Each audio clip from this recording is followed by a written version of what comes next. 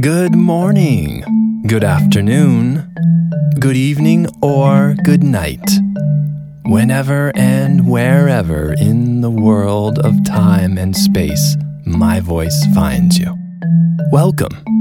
My name is Aaron James. You're listening to episode 11 of Kidsmith Plus, where each week we bring you stories from the worlds of mythology, folklore, legend, and more. This week's story comes to us from the borderlands of Scotland.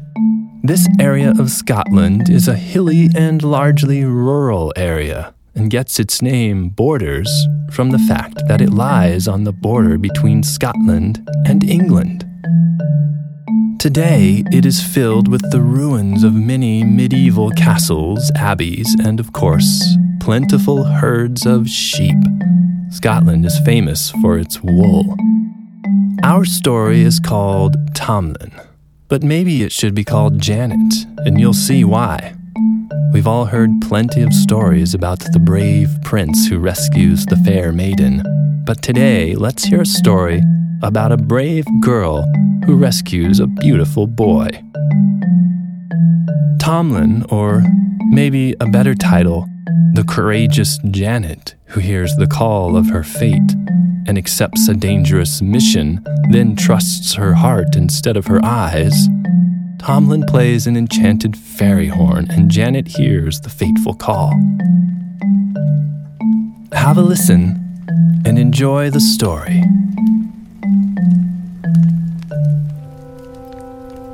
Tamlane, a story from an old Scotch ballad. Fair Janet was the daughter of the Earl of March, and she was so beautiful that many knights and noble gentlemen had asked her to marry them, but she would say yes to none of them. One day she sat at her window, sewing a seam, and she heard the sound of a horn down in the forest. It blew so sweet and it blew so clear that she laid down her sewing and listened. And it seemed to her that it called Janet, Janet, fair Janet, come hither. Janet dropped her sewing and down to the woods she ran. She looked all around her, and there stood a handsome knight. From head to foot he was dressed in green, and in his hand he held a silver horn. And when he saw her, he raised it to his lips and began to play so soft and clear that Janet had never heard anything like it. Tell me, is that a fairy horn, that it plays so sweet a note? It is indeed a fairy horn, answered the stranger. And it was in fairyland that I learned to play it. In many a forest have I blown it, north and south and east and west, and you are the first to hear and answer it.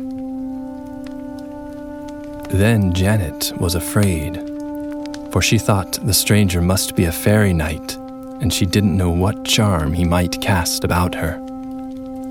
The knight saw she was frightened, so he said, "From fairyland I brought it, yes. I am a human of flesh and blood like you. I am the son of the Earl of Murray, and once my name was John, though in fairyland they call me Tamlane. When I was a child, the fairies stole me, and they have kept me with them ever since. Bright and fair it is in fairyland, and I am the queen's favored knight, but my heart wearies to be back in my own country and living with my own kind once more.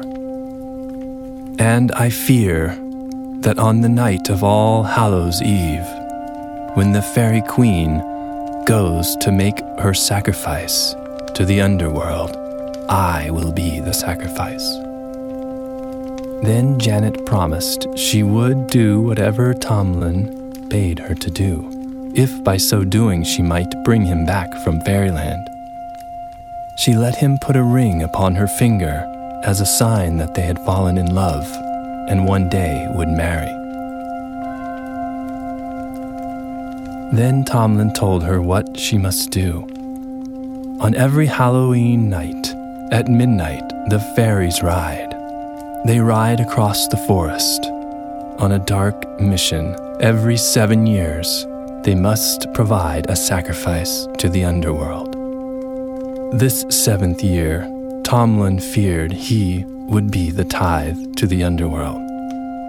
So he bade Janet, this Halloween at midnight, the fairies would ride abroad, and on that night she must go to the crossroads and wait for them to pass. At midnight they would come. First would ride the fairy queen, her horse hung round with bells.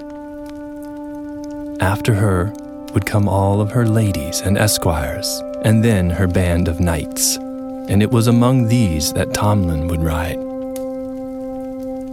"You'll know me from among them all," said he, "by the snow-white horse I must ride.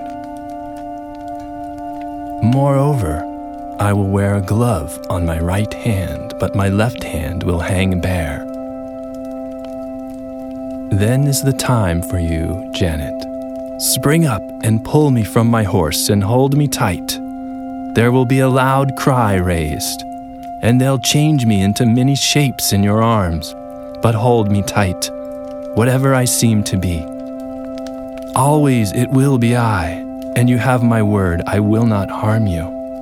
Do this, and when I take my own shape again, I will be free of the fairies forever." Janet promised to do all that he had told her, though she was terrified at the thought of what might happen.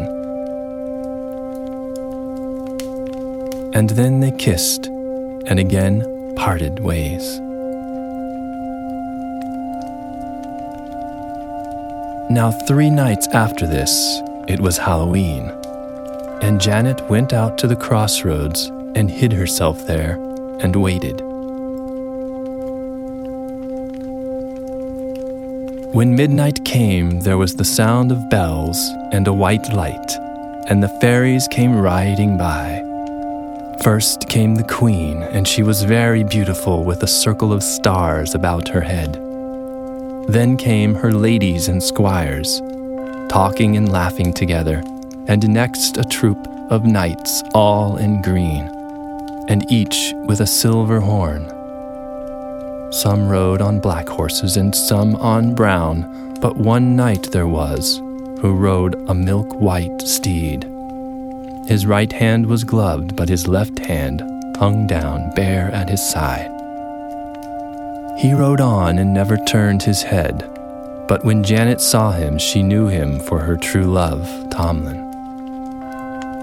And she sprang forward and caught him by the mantle and pulled him down from off his horse and gripped him tight. Then from all the fairy train there arose a cry, "Tamlane! Tamlane!" Suddenly it was no knight that Janet had held in her arms, but a great grey wolf. It struggled and snapped, and its breath was hot on her face. Almost it broke from her, but she remembered Tamlane's words and held it tight. And then it was not a wolf she held, but a bale of burning straw.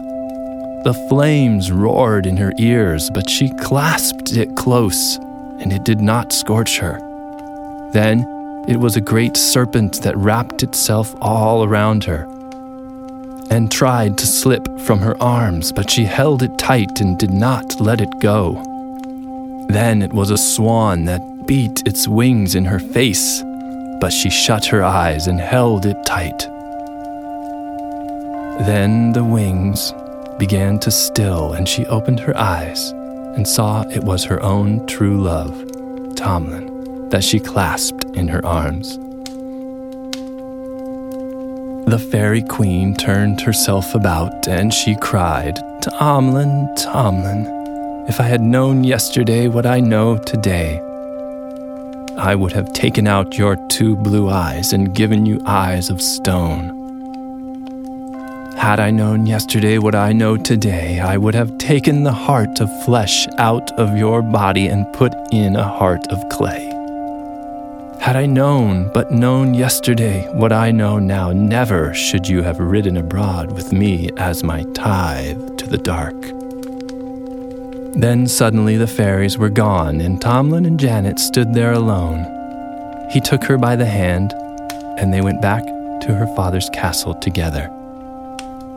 There they were married with great joy and feasting, and they lived together happily all the rest of their lives, a faithful and loving man and wife.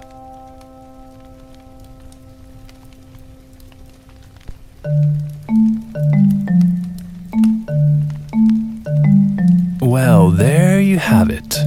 Tamlane, a story from an old Scotch ballad.